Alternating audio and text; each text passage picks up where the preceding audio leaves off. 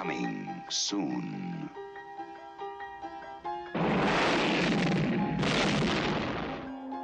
Jolting tales of horror. Creepshow. From the author of Carrie, The Shining, and Cujo. And the creator of Night of the Living Dead and Dawn of the Dead. You'll scream at ghastly ghouls. Cringe at weird kids. And shiver at the doings of evil doctors. This is going to be extremely painful, Mr. Verrill. Creepshow will grab you, grow on you, and give you the creeps.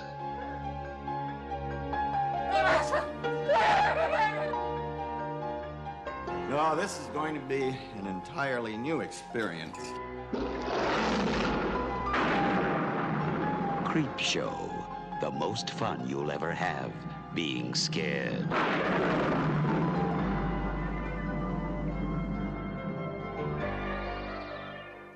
Hey everybody, welcome to another episode of the Film and Water Podcast, part of the Fire and Water family of podcasts. I'm your host, Rob Kelly, and joining me this week to talk about the 1982 George Romero classic Creepshow is longtime nuclear sub, co-host of the Fanholes podcast, Derek William Crabb. Derek, thanks for doing the show, man. This is awesome. This is super, super cool. I'm a big fan of the Fire and Water family of podcasts.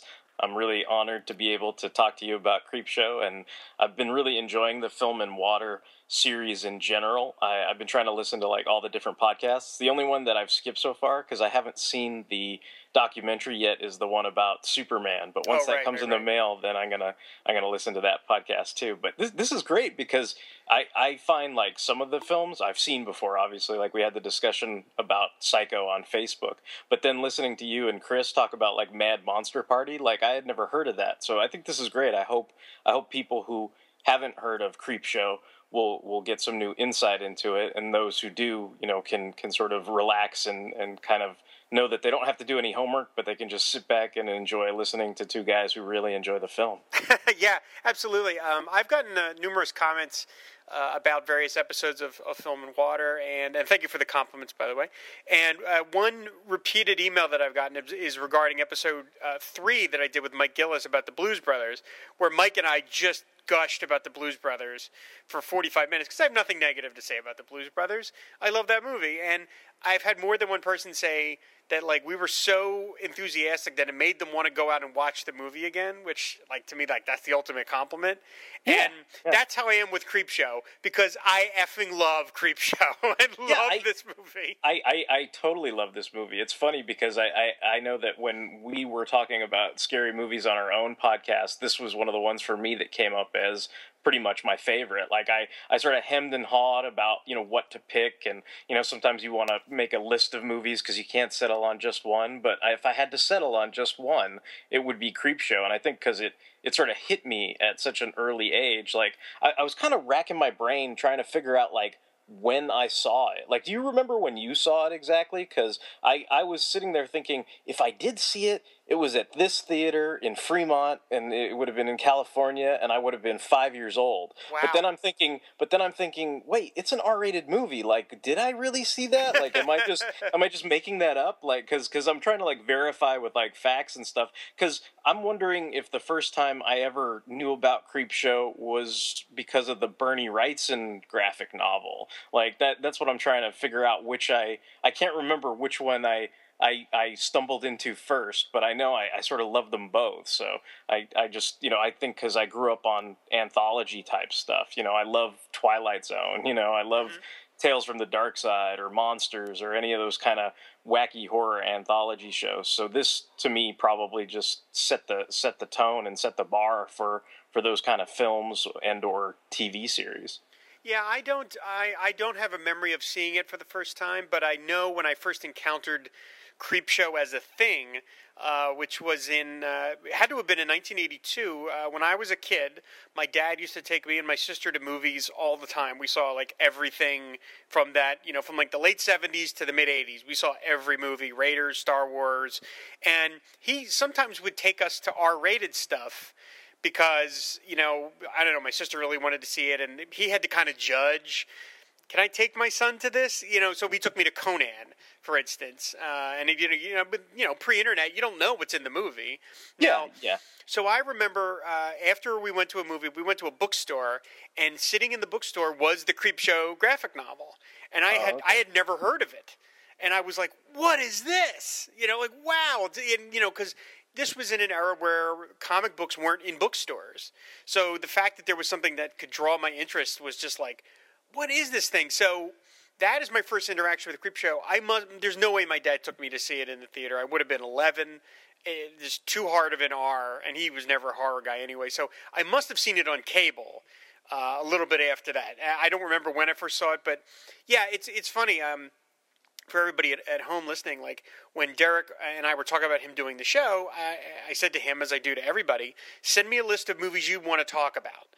It can be, either you love it or you hate it, but something you want to talk about. So he sent me this list, and Creepshow was on it, and that jumped out at me because for whatever reason, like in an era now where the internet is full of lists about the great comic book movies, now that there are so many, right? Creepshow is never on any list. It's forgotten.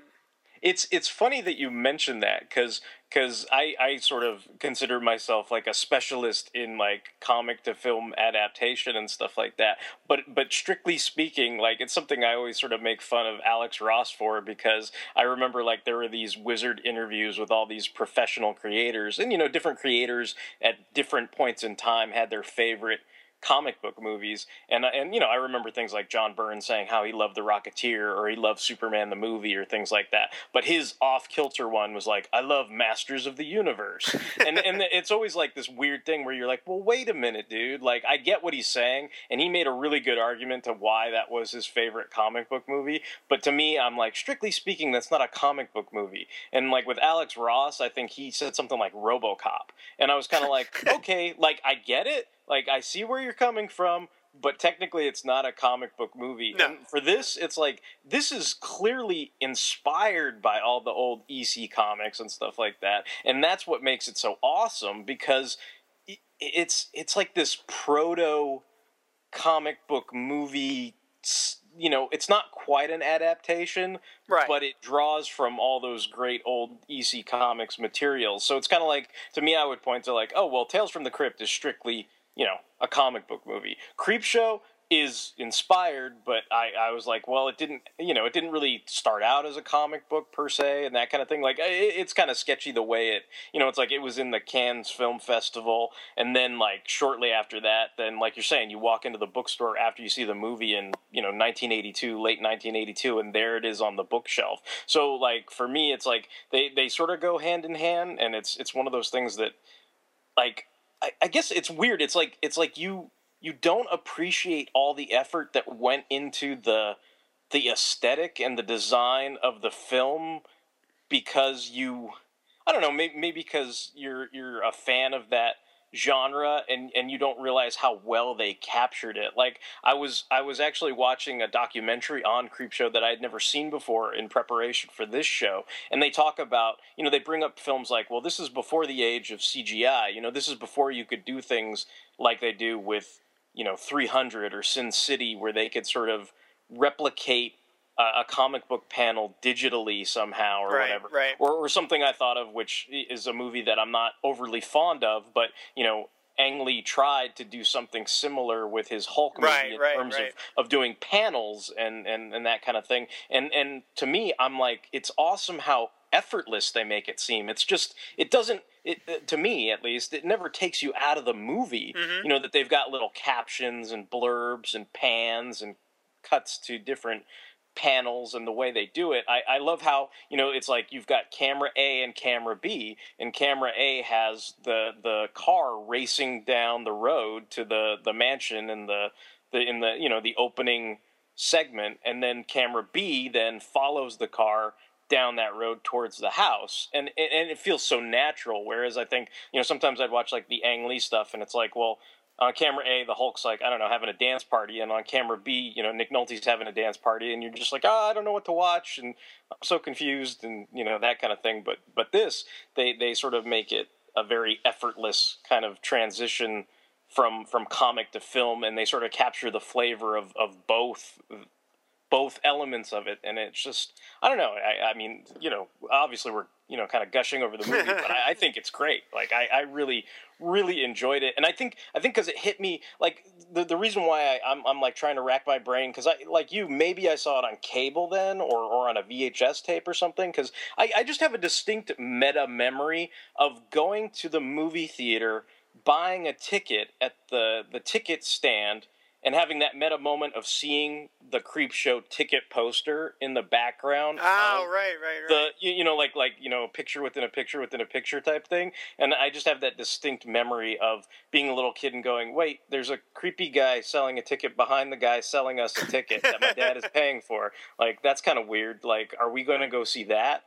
So I don't know if we did see it or not, but when I finally saw it, it obviously touched me and affected me a great deal as a kid, but I also feel like there was a great amount of distance to when I first saw it and when I revisited it as an adult, because I'm sure we'll go into this, but the cast, it's like, I don't think whether I was 5 or 6 or, whatever year I ended up finally seeing it, like, I don't think the cast registered to me, whereas in later years, I'm like, it's Sam from Cheers, it's Leslie Nielsen from The Naked Gun. Like, I mean, it's like, oh, dude, it's Ed Harris. Like, I guess to give a shout out to Michael Bailey, you've got E.G. Marshall, who apparently in the documentary everybody called Eej, and it's like, oh, well, everything goes back to Superman. Right, it's like he was the president, so it's like, you're like, oh, well, there's all these great actors, really selling the hell out of all their parts and everything. And it just makes it like super, super awesome. Yeah, I mean, for anyone who hasn't seen this movie, I'll just give a brief description of what we're talking about. And that this is it's 5 stories buried inside of a wraparound segment, and the wraparound segment is pretty grim.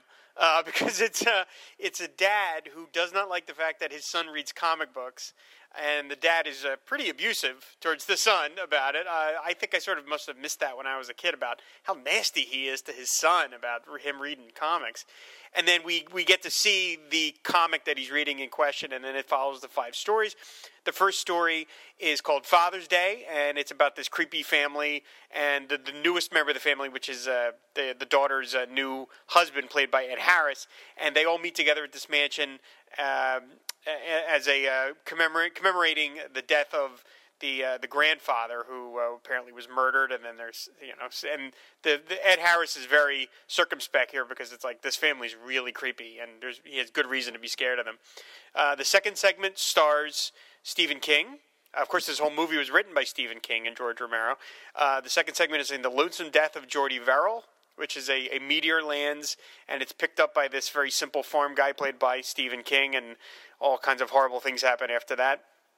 The third segment is Something to Tide You Over, starring the aforementioned Leslie Nielsen and Ted Danson, which is sort of a murder revenge tale. The fourth one is The Crate, starring Hal Holbrook, Fritz Weaver, and my personal crush, Adrienne Barbeau, about a box that's found under some stairwells in an old college, and the creature that lives inside of it. And then the final segment is They'll Creep Up on You, starring, again, the aforementioned E.G. Marshall as a really nasty son of a bitch who has a severe bug problem. And Goddamn bugs! And, for a movie that has 5 segments, I mean, anthology movies can get very tiring to watch, because you're always having to set your mind back to zero. You're always like, oh, now I'm starting all over. But this movie, to me, even though it's a little over 2 hours, it's 120. Actually, it's exactly 2 hours, 120 minutes. This movie, to me, flies by. And I feel that, like, because it's paced so well, like, of the 5 segments, which one is your favorite? I knew this was going to come up. I knew you were going to ask me about it, and it's like one of those things where you're like, I can't pick between all of my kids. I can't pick a favorite. But I think if I had to pick a baby, like if I had to pick the favorite one, I think I'm gonna go with The Crate. It's Okay. like it's either they're creeping up on you or The Crate are my favorites because I really really like both of those. I think it's The Crate.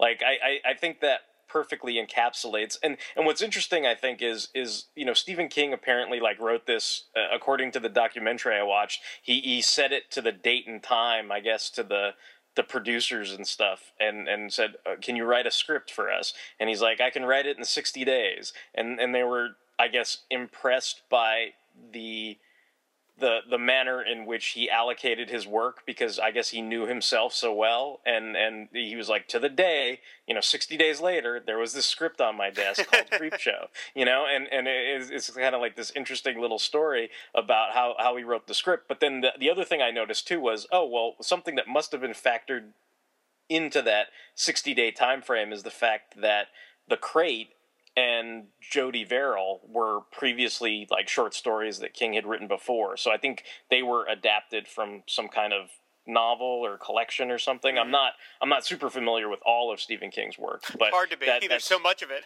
Yeah, and that's basically where those two stories came from. So I believe the other ones were all original to the movie itself, but those two actually came from previously written works and everything. And I don't know, it's weird. It's you talked about all the different things. I feel like there's like so many cool factoids and fun things to talk about. Like, did you know that you talked about the bridging sequences with the father, and he's kind of smacking around the kid and everything because he's reading this garbage, and of course moral of this horror crap. the moral of the story is do not come between a kid and his comics. That's the moral. Yep. But the kid is actually Stephen King's son. Right, Joe Hill. Right. Yeah. And so that I think that, like, those are the kind of things that when I watched this as a little kid, that's the kind of stuff. It's like I had no idea about that. I didn't know about. I don't think I watched, say, like Halloween 3 until years later. And I didn't know who Tom Atkins was. I didn't know. I didn't know them by name. Mm-hmm. To me, as a kid, I just kind of watched this thing, enjoyed the heck out of it, and was like, oh, this is really cool. And then years later, you're like, wait a minute, that's Ted Danson. Mm-hmm. Those kind of moments where you totally like flip out that there were people in it that, obviously I guess maybe, the longer you have a history with film and television, the more recognizable all these actors are. Yeah, I mean, one of the things that Creepshow does that I hadn't really, like you, I didn't really notice it. Probably the first, 10, 20 times I've seen it. But over time I've gotten to think about it is how, for a lot of these older actors, this film presents them in a way you generally hadn't seen before. In that, Leslie Nielsen plays the guy who is setting this revenge tale into place. You've got Adrienne Barbeau plays Hal Holbrook's shrew of a wife. And you've got E.G. Marshall playing this horrible racist. And those three actors, not that they had the same level of career, obviously, but for the most part, all three of those guys, and also Tom Atkins, too, as the father in the beginning, who's such a bastard, they generally played nice people. E.G. Marshall was almost always the symbol of, like, rectitude and moral righteousness. Yeah. He was on the TV show The Defenders. He was in 12 Angry Men. As you mentioned, he played the president in Superman 2. I mean, he was kind of always a good guy. And in this movie, he's horrible. I mean, he's an absolutely horrible. So I like that they took these older actors and sort of presented them in a way that you generally didn't see them before. Adrienne Barbeau, for the most part, is the heroine in a movie, whether it's Escape from New York or Swamp Thing or The Fog. But here, she's terrible. I mean, she's a terrible person. It's interesting because I've actually met her, like, recently. Oh, my, really? Yeah. And I got an autograph of, like, I had to pick, like, one thing, so I picked like a sort of replication of a Swamp Thing poster. But she is the nicest, like, I'm so happy to hear that. Yeah. No, she's great. And what's funny is the only story I really have about it is there was this guy there, and you could tell what it was like, come to my restaurant, and then we'll treat you really good, and then you could, like, sign this picture that says you ate at my restaurant, and I'm going to hang it up on my wall. Like, that was his that was his goal, like that was his goal. And I just kind of was patiently like walking around checking out different things, and I would come back to the table and he's still doing his pitch, and I just kind of sat there and then, kind of went about my business, and I knew eventually I was going to pick something out and have her sign it. But as soon as that guy finished his, like, I don't know, 30-minute spiel or whatever it was, I just told her, I said, "You have the patience of a saint," and she just smiled, and we chatted a little bit about the film and everything. And, it's like one of those things where it's like, you're like, what do I pick? Do I pick Catwoman? Do I pick Swamp Thing? Do I pick Creepshow? Like, do I pick Escape from New York? And eventually for me, I settled on Swamp Thing. But that was one of those things where it's like what you're talking about, the idea that she is not typically playing a shrewish, bitch, basically, like, and that's kind of what she was in that piece, she, and what's funny is it's something that comes up, I think, with a lot of anthology pieces is, relating to a character that may or may not be such a nice person or may not have such nice thoughts. And what's great about it's Holbrook, right? Like he's basically married to her and everything, and he's kind of like always deferring to her. He's basically a cuckold almost. To her outlandish personality and kind of abrasive demeanor, and so when you have these scenes, it's like, obviously, in real life, it's like that difference you have to explain to people is like, this is the movies and this is real life. But in the movie, it's great when he has these weird twisted daydreams of like, instead of actually listening to her and saying, yes, Billy, of course, Billy, what would I do without you, Billy? He turns to like, strangling her with a necktie. Or like that, my favorite is when he takes out the Dirty Harry gun and like blows a hole in her head, and like the entire party just turns around and like applauds him. Gives her the golf clap, yeah. It's just like, and they're like, thank you, yes, I know, you're too kind, and it's just like that twisted kind of black humor to all these pieces where it doesn't they're obviously there are terrible things that go on. You're talking about the character who is the businessman and how there's all this kind of corporate cutthroat stuff going on. He's driving people to suicide. You brought up the fact that he's racist and all that kind of stuff, but at the same time there's a certain layer of comedy to it where obviously real people aren't being hurt. It is a movie, so you can sort of chuckle about all the kind of wackiness that ensues. And of course, a lot of these people that are nasty do certainly get their comeuppance in this piece. It does have that sort of moral twist where at the end of a piece somebody definitely comes away from it where you were bad, and now the creature in the crate ate you, like that kind of thing. The movie is scattershot in its, I think, in its quote unquote point of view, because a lot of the bad people do get their comeuppance, but there are people in the movie who are perfectly fine and they get it too. Yeah. I mean, Jordy Verrill is a nice guy. He's a dumb guy, but he's a nice guy, and he ends up. He gets infected with this alien fungus, and he basically turns into a giant plant, and you feel bad for the guy. I mean, Stephen King, I think, of the 5 segments, is by far the cartooniest, the most humorous, but yet the ending is very grim. And I don't know, I can't tell whether Stephen King a great actor, not particularly. He's probably on the same level as like Quentin Tarantino, but like I thought he did well. Selling it, and the ending to me is we're not going to give it away, but the ending is kind of sad, and you feel bad. Yeah. It's like, poor Jordy Verrill, he was not a bad guy, and the same thing with Ed Harris in Father's Day.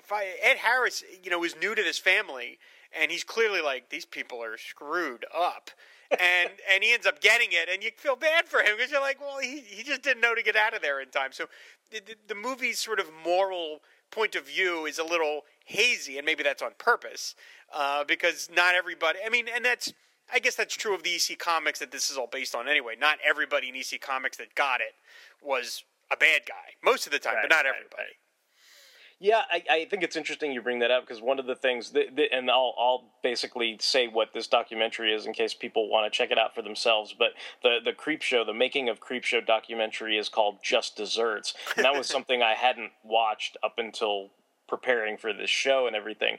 But that was something, I guess the acting choices of Stephen King, that was something that did briefly come up with George Romero, and kind of how he, I think the way Romero explains it is that King put a lot of trust in Romero, and Romero was the one who said, "Hey man, go balls out, man. Like, this is a comic book, go crazy. Like, don't hold back," and all this kind of stuff. And I think he felt the brunt of it from reviewers afterwards, where maybe he put a lot of trust in Romero saying go for it, and he went for it. And then of course a lot of the feedback is, well, that was kind of cartoony, and from Romero's point of view, he's like, well, that was the point. The reviewers can shove it or whatever. But I think I believe Romero's kind of take on it was, I think if Stephen King acted in something today, he might be a bit more subtle and reserved, just because of the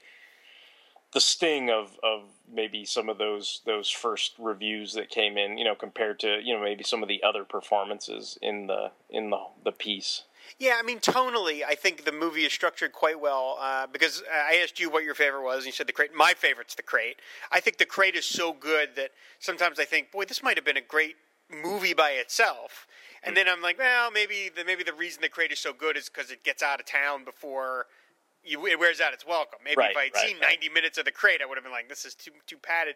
But in terms of Father's Day to me is, I mean, all the stories are really good. There isn't any segment here that I don't like. But Father's Day is good but simple in terms of the story. And then, but it's pretty serious. And then Jordy Verrill is much cartoonier and much funnier. I love the part in Jordy Verrill where he imagines he's going to the doctor, and he's got the fuzzy hand, and the doctor just is right up front. He goes, this is going to be very painful, Mr. Verrill." I just love that there's a doctor. I'm afraid those will have to come off. I love how he gets the cleaver out of some kind of metal sauna box, it's already heated up, ready to slice off fingers. That's his vision of what's going to happen. It's pretty awesome, because all those imaginary sequences are even more comic booky than the actual film itself. And then I know you said you didn't want to spoil anything, and without spoiling the ending, I think when it transitions into that ending, though, I think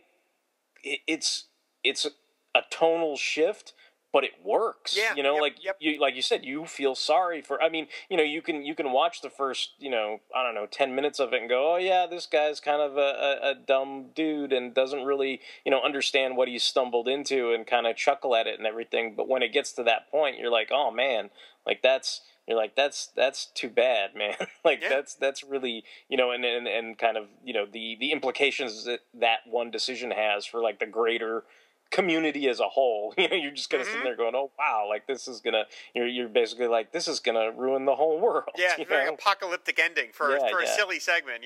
And then Something That Tied You Over gets a little more serious again, and it, to me, is works well as a contrast to what you just saw. And then The Crate to me is again the best one, but then They'll Creep Up on You is really good too. So it's paced very well in terms of, I think the stories in terms of quality are sort of 2, 1, 3, 5, 4. So the best 3 are tucked at the end, and they all get at it. They said they all end right at a good time. You don't get sick of any of them. They said they almost they were running low on money. They sort of had to fight to do They'll Creep Up on You, because they didn't quite have, they sort of went over budget by that point.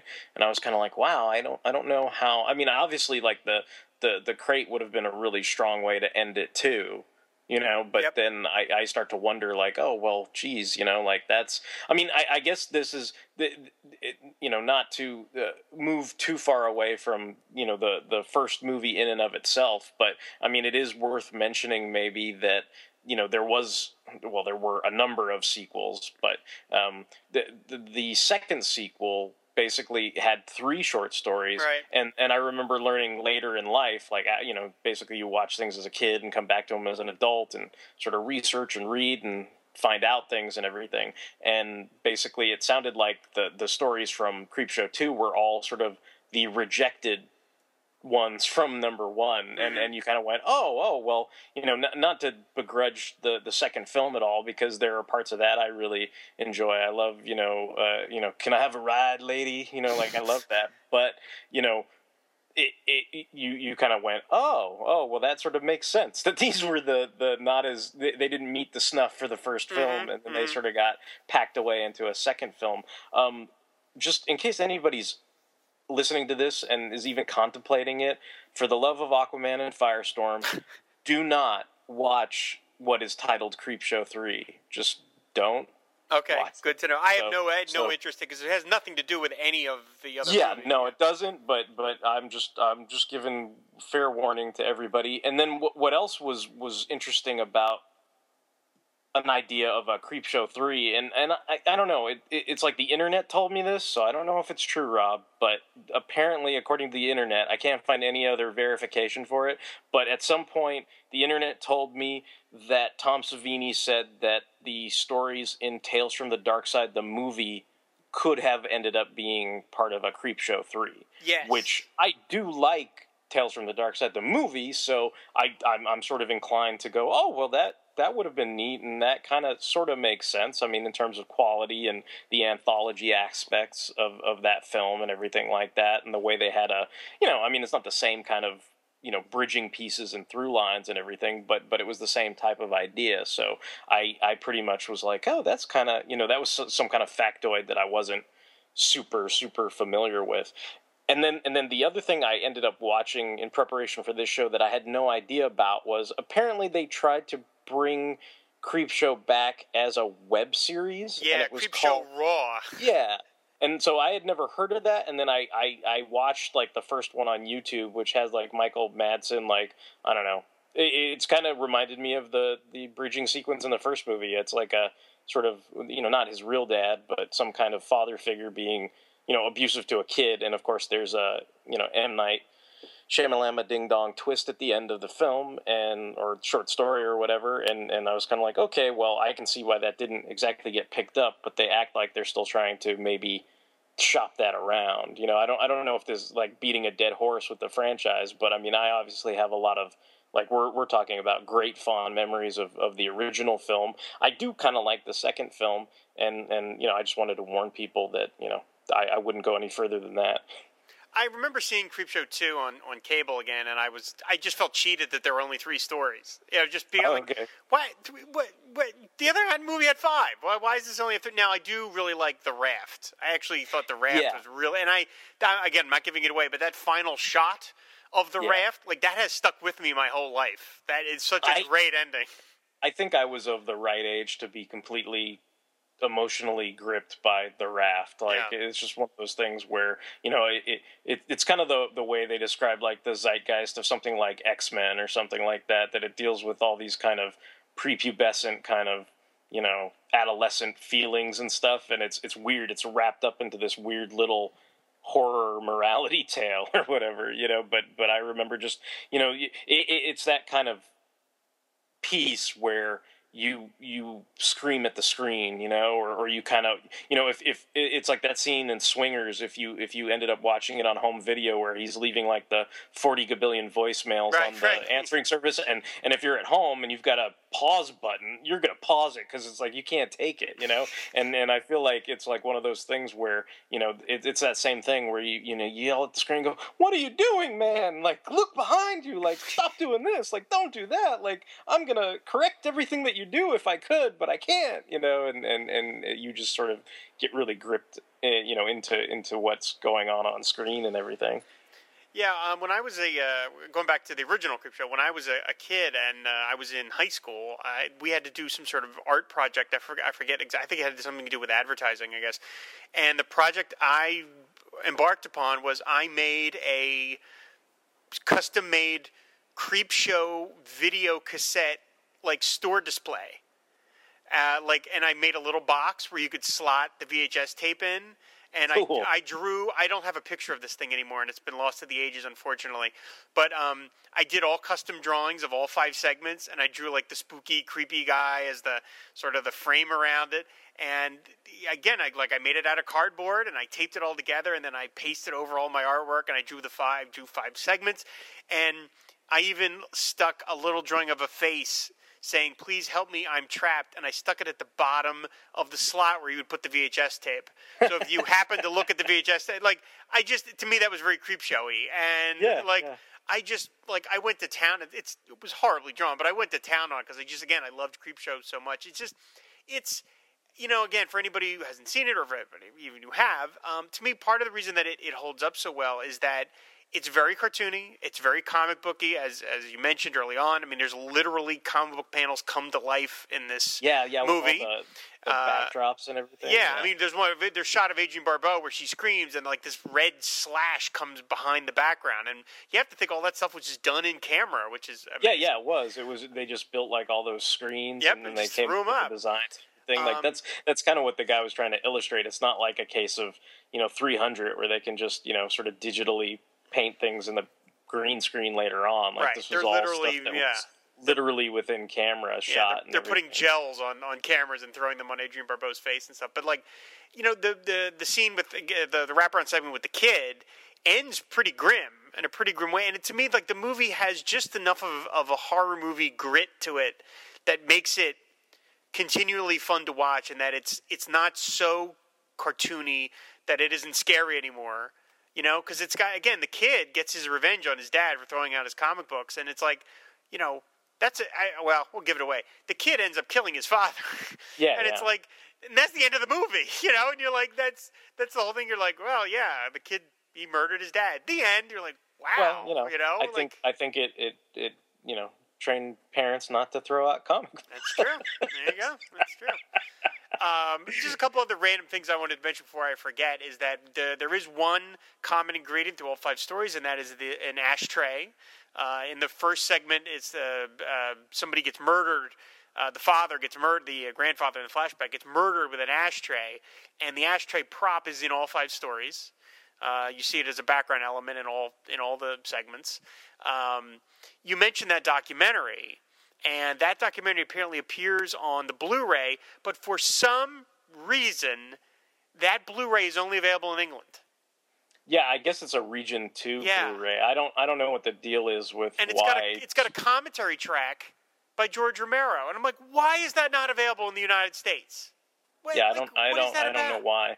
I think this is what's weird is I normally try to make a rule for myself that if I own a film on DVD already and there's no real bonus to upgrade it, and if I don't, I have to really, really love the movie. And obviously we've talked about it. I really do love Creepshow, but I still have that old Snapper Warner Brothers case. For the Snap case ones, yeah. So I still have that. Like, that's what I watched in preparation when I decided to rewatch, because I knew we were going to be talking about this. And it's like, I would maybe buy the Blu-ray, like you said, if it had something like, if it had, a commentary track I hadn't heard of, or this documentary, which I found, so I could watch in preparation for the show. But I mean, it's like, you can't. It doesn't seem like there's anywhere to, legitimately get that for U.S. folks, unfortunately. Apparently it has deleted scenes as well. So I'd love to see some deleted. After living with this movie since I was a kid, seeing a deleted scene would be like revelatory. So I actually contemplated buying an all-region Blu-ray player just so I could get this DVD. I haven't done it yet, but sometimes I'm like, boy, I really would want to see that.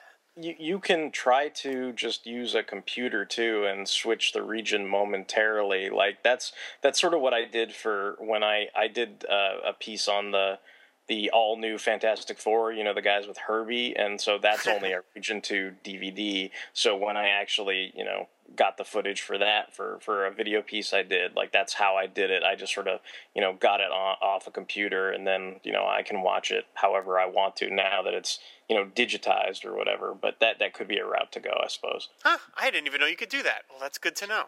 Yeah, it depends on the software, but you can definitely tell, like, if you're trying to I guess burn or change the file or whatever. Like, I think you can only do it so many times on a computer, but I think you can tell it like, oh, hey, look, read this region 2 thing just for right now, and then go back to region 1 type stuff later on.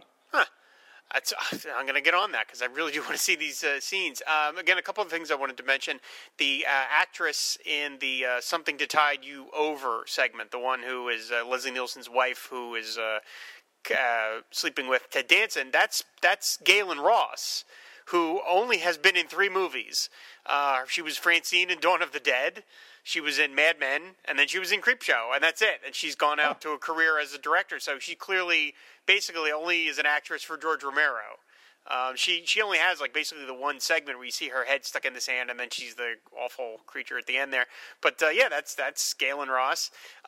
Apparently, they had offered E.G. Marshall's role to Max von Sydow first, and he decided not to do it. I can imagine any actor going, do I really want to get all these cockroaches dumped on me? Do I really want to do that? I think he's probably I'll go do Strange Brew or something. I don't want to do this. They talk about that in great detail on the documentary. Like, apparently they had these wranglers and they went to, I can't remember the country's name, but basically they describe it as these scientists up to their necks in bat guano, collecting all these roaches and everything. And apparently there was this big roach trailer, and it was like, they were like, even the roaches get their own trailer, like that kind of thing.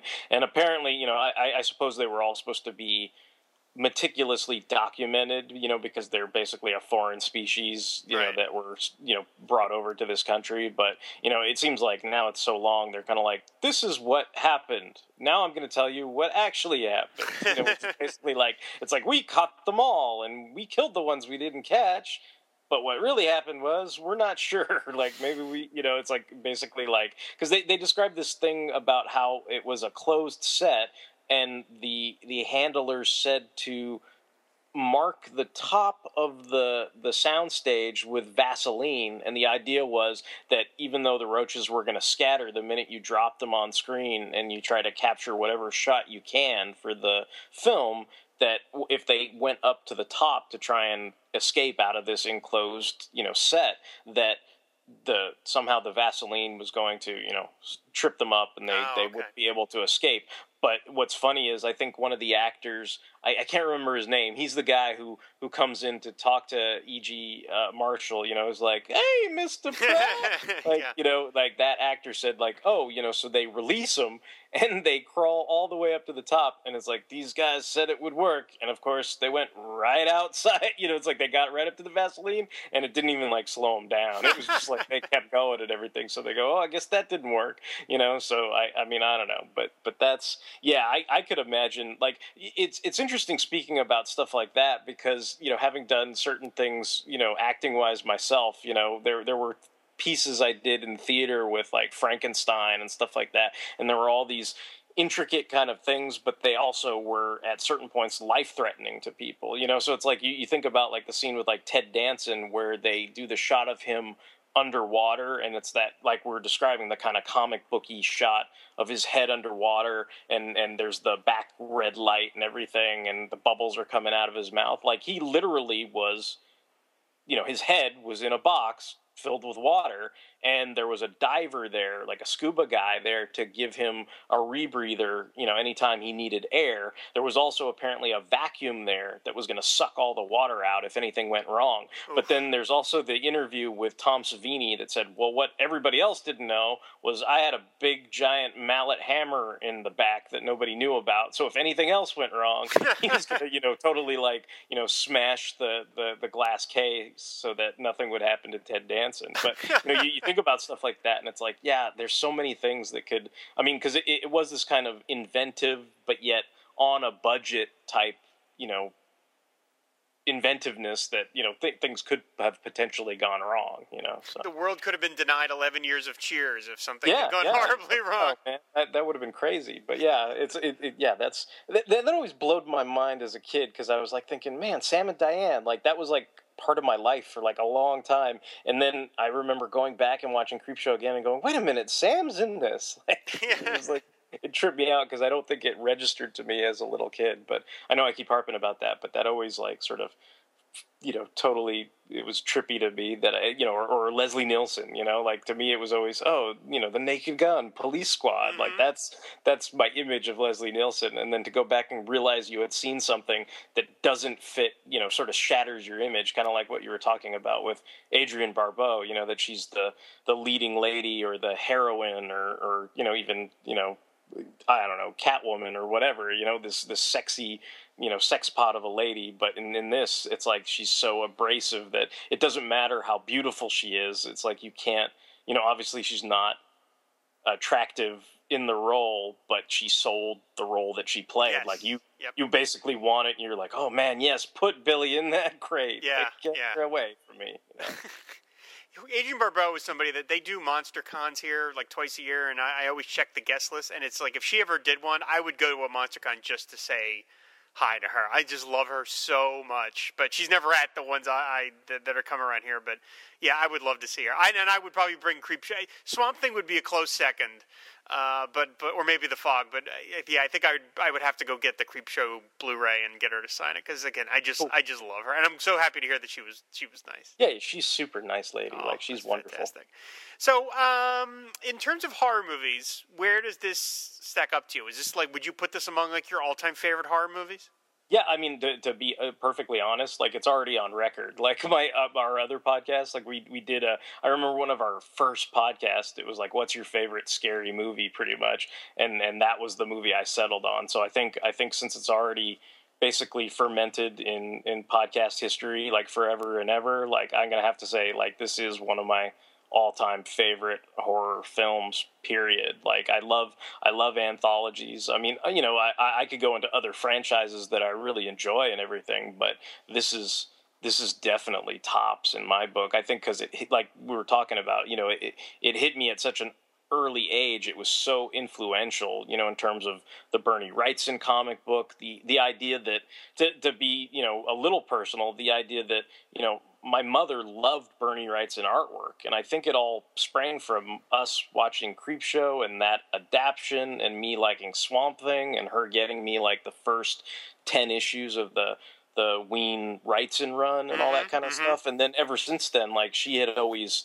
collected, the Frankenstein adaptation, it was like, even stuff that, people might scoff at, where it's like, okay, you got Batman the Cult and, Punisher and like all these different things. It was like, if there was anything Bernie Wrightson, she was always kind of like, oh, can I see that? And she would often buy things on her own, which wow, it wasn't unusual, but it wasn't, it didn't happen all the time, and I think I have an extra layer of appreciation for Creepshow in general, because I think it ties into that whole idea that like when she was a kid, she probably read things like Wonder Woman, Archie, but also those EC comics. And I think because of that, like when there was that big Tales from the Crypt revival in '89 when the TV show came on, she bought me a few of those. Wow, and I think that's cool why. Yeah, I think that's why. That movie adaptation had, like, because to me, I know it's funny. Like a lot of things got purged, over the years in terms of collecting and collections and everything. But I know I still have like this ratty, beaten up copy of that Creepshow graphic novel and everything, and I'm kind of glad I have it now, because I'm kind of like, even though it's ratty and beat up, it's like that is sort of also a memory, of my mother as well. So it's like one of those cool things where you're like, oh, like this. I think it's that way of how you imprint on things at a young age. Sure, so I think that to me is Creepshow is always going to be a movie that I've imprinted on. So I can't say enough good things about it, and also I think it definitely fits into, and if I was going to come up with a top 10 list, it would definitely be right there, probably at number one, like where I love anthology movies, and this is probably, the peak or the pinnacle of those anthology movies. I mean, I could list off a bunch of other ones like we were talking about, but this one is the one that, people have to meet that bar to even come close to breaking on that list. And then, like you said, there's other franchises and stuff that are fun and interesting for people, whether it's, Universal monsters or like for me, I love Freddy Krueger, things like that. So it's like those, it would get jumbled into there, but certainly be right at the top. Yeah, there's a Halloween anthology movie out right now called, I think, Tales of Halloween. I haven't seen it, but it's literally out in theaters now. So the idea never goes away entirely because it's, you just present lots of ideas. And yeah, Creepshow, I would put it in my top 5 horror movies. I'd have to think about my list, but in terms of one that I watch over and over again, this might be number one. I listen to it at work. I have some movies transferred to just audio, and I listen to it at work probably once every week or so. It's just so fun, and it's just so pleasurable to listen to in the background. Even with all the visuals removed, it's just such a blast. And it's creepy, and it's funny, and it's horrible and gory, and everything else, and it's just filled with a bunch of great performances. So yeah, it's a wonderful film. So anyone out there who's listening to this that hasn't seen it and likes horror, is predisposed to like horror, give Creepshow a try. And to me, while you're right, it is not technically a comic book movie because it's not adapting a comic book. To me, it belongs on any list of great comic book movies because it is got comic books in its bones. Yeah, and it's perfectly realized.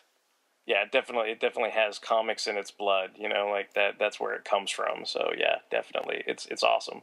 Yeah, so that's Creepshow. So I guess that's going to do it for this episode of the Film and Water podcast. Derek, where can people find you on the interwebs? On the crazy wild world of the interwebs. If you like podcasts, you can find podcasts on fanholespodcast.blogspot.com. We've got regular proper shows where we talk about any old thing that we like, comics, sci-fi, horror, movies, all that kind of good stuff. Some of them are series or genre specific where we do on the network, Mobile Suit Mondays, Toku Thursdays, Transformers Tuesdays, Sentai Saturdays, and you can check out podcasts there. If you like video type stuff and film type stuff, and if you're listening to the Film and Water podcast, I'm imagining you do, I do have a video web series called History of Comics on Film, and that has always been on hocof.blogspot.com. Originally, the videos were hosted on Blip TV, but Blip TV is kind of defunct now, so I've actually just finished putting up all the videos back on a site called Zipcast. So if you go to the Blogspot, if you go to Zipcast, all the videos that I've done to this point, I'm somewhere stuck in the 70s, and people are like, when's the next one going to come out? I don't know, honestly, because, things are busy, and I'll get to it when I get to it. But the last thing I did was Battle Fever J, which was a tokusatsu series that is loosely connected to Captain America, and I'm trying to keep going down the whole 70s list, and it's basically just chronological, looking at film, TV, cartoons in chronological order. So if you like that kind of stuff and a bunch of factoids and connections to the actual comic history of everything, check out hocof.blogspot.com, and if you like podcasts, check out fanholespodcast.blogspot.com. Awesome. And yeah, if you want to contact us, you can shoot us an email, which is firewaterpodcast@comcast.net. The Twitter feed for the Film and Water Show is @FilmandWaterPod. So please check that out and comment. And if you want to talk about any of the episodes, make sure you use the hashtag FW Podcast. That way Shag and I can flag it down when it comes time to do feedback and stuff. So, Derek, thank you so much for doing the show, man. I really appreciate it. I was so excited. We talked about this months ago, and I've always been really, really excited to talk about Creepshow. So I really appreciate you coming on. Thank you so much for having me. Like I said before, I'm a huge fan of Fire and Water. I'm just going to put my hat in the ring in case this ever comes up. But anything that has to do with Richard Dragon, Zany Haney, or whatever happened to, maybe I can come back and wax poetic about Richard Dragon with you guys, because I think you guys are awesome, and I love listening to the shows every week, so thank you very much. Thank you, man. And so, everybody, thanks so much for listening. We look forward to seeing you for next week's episode. Until then, that's a wrap. He wanted to measure the bite marks, Henry. I guess he got his chance. I surely guess he did.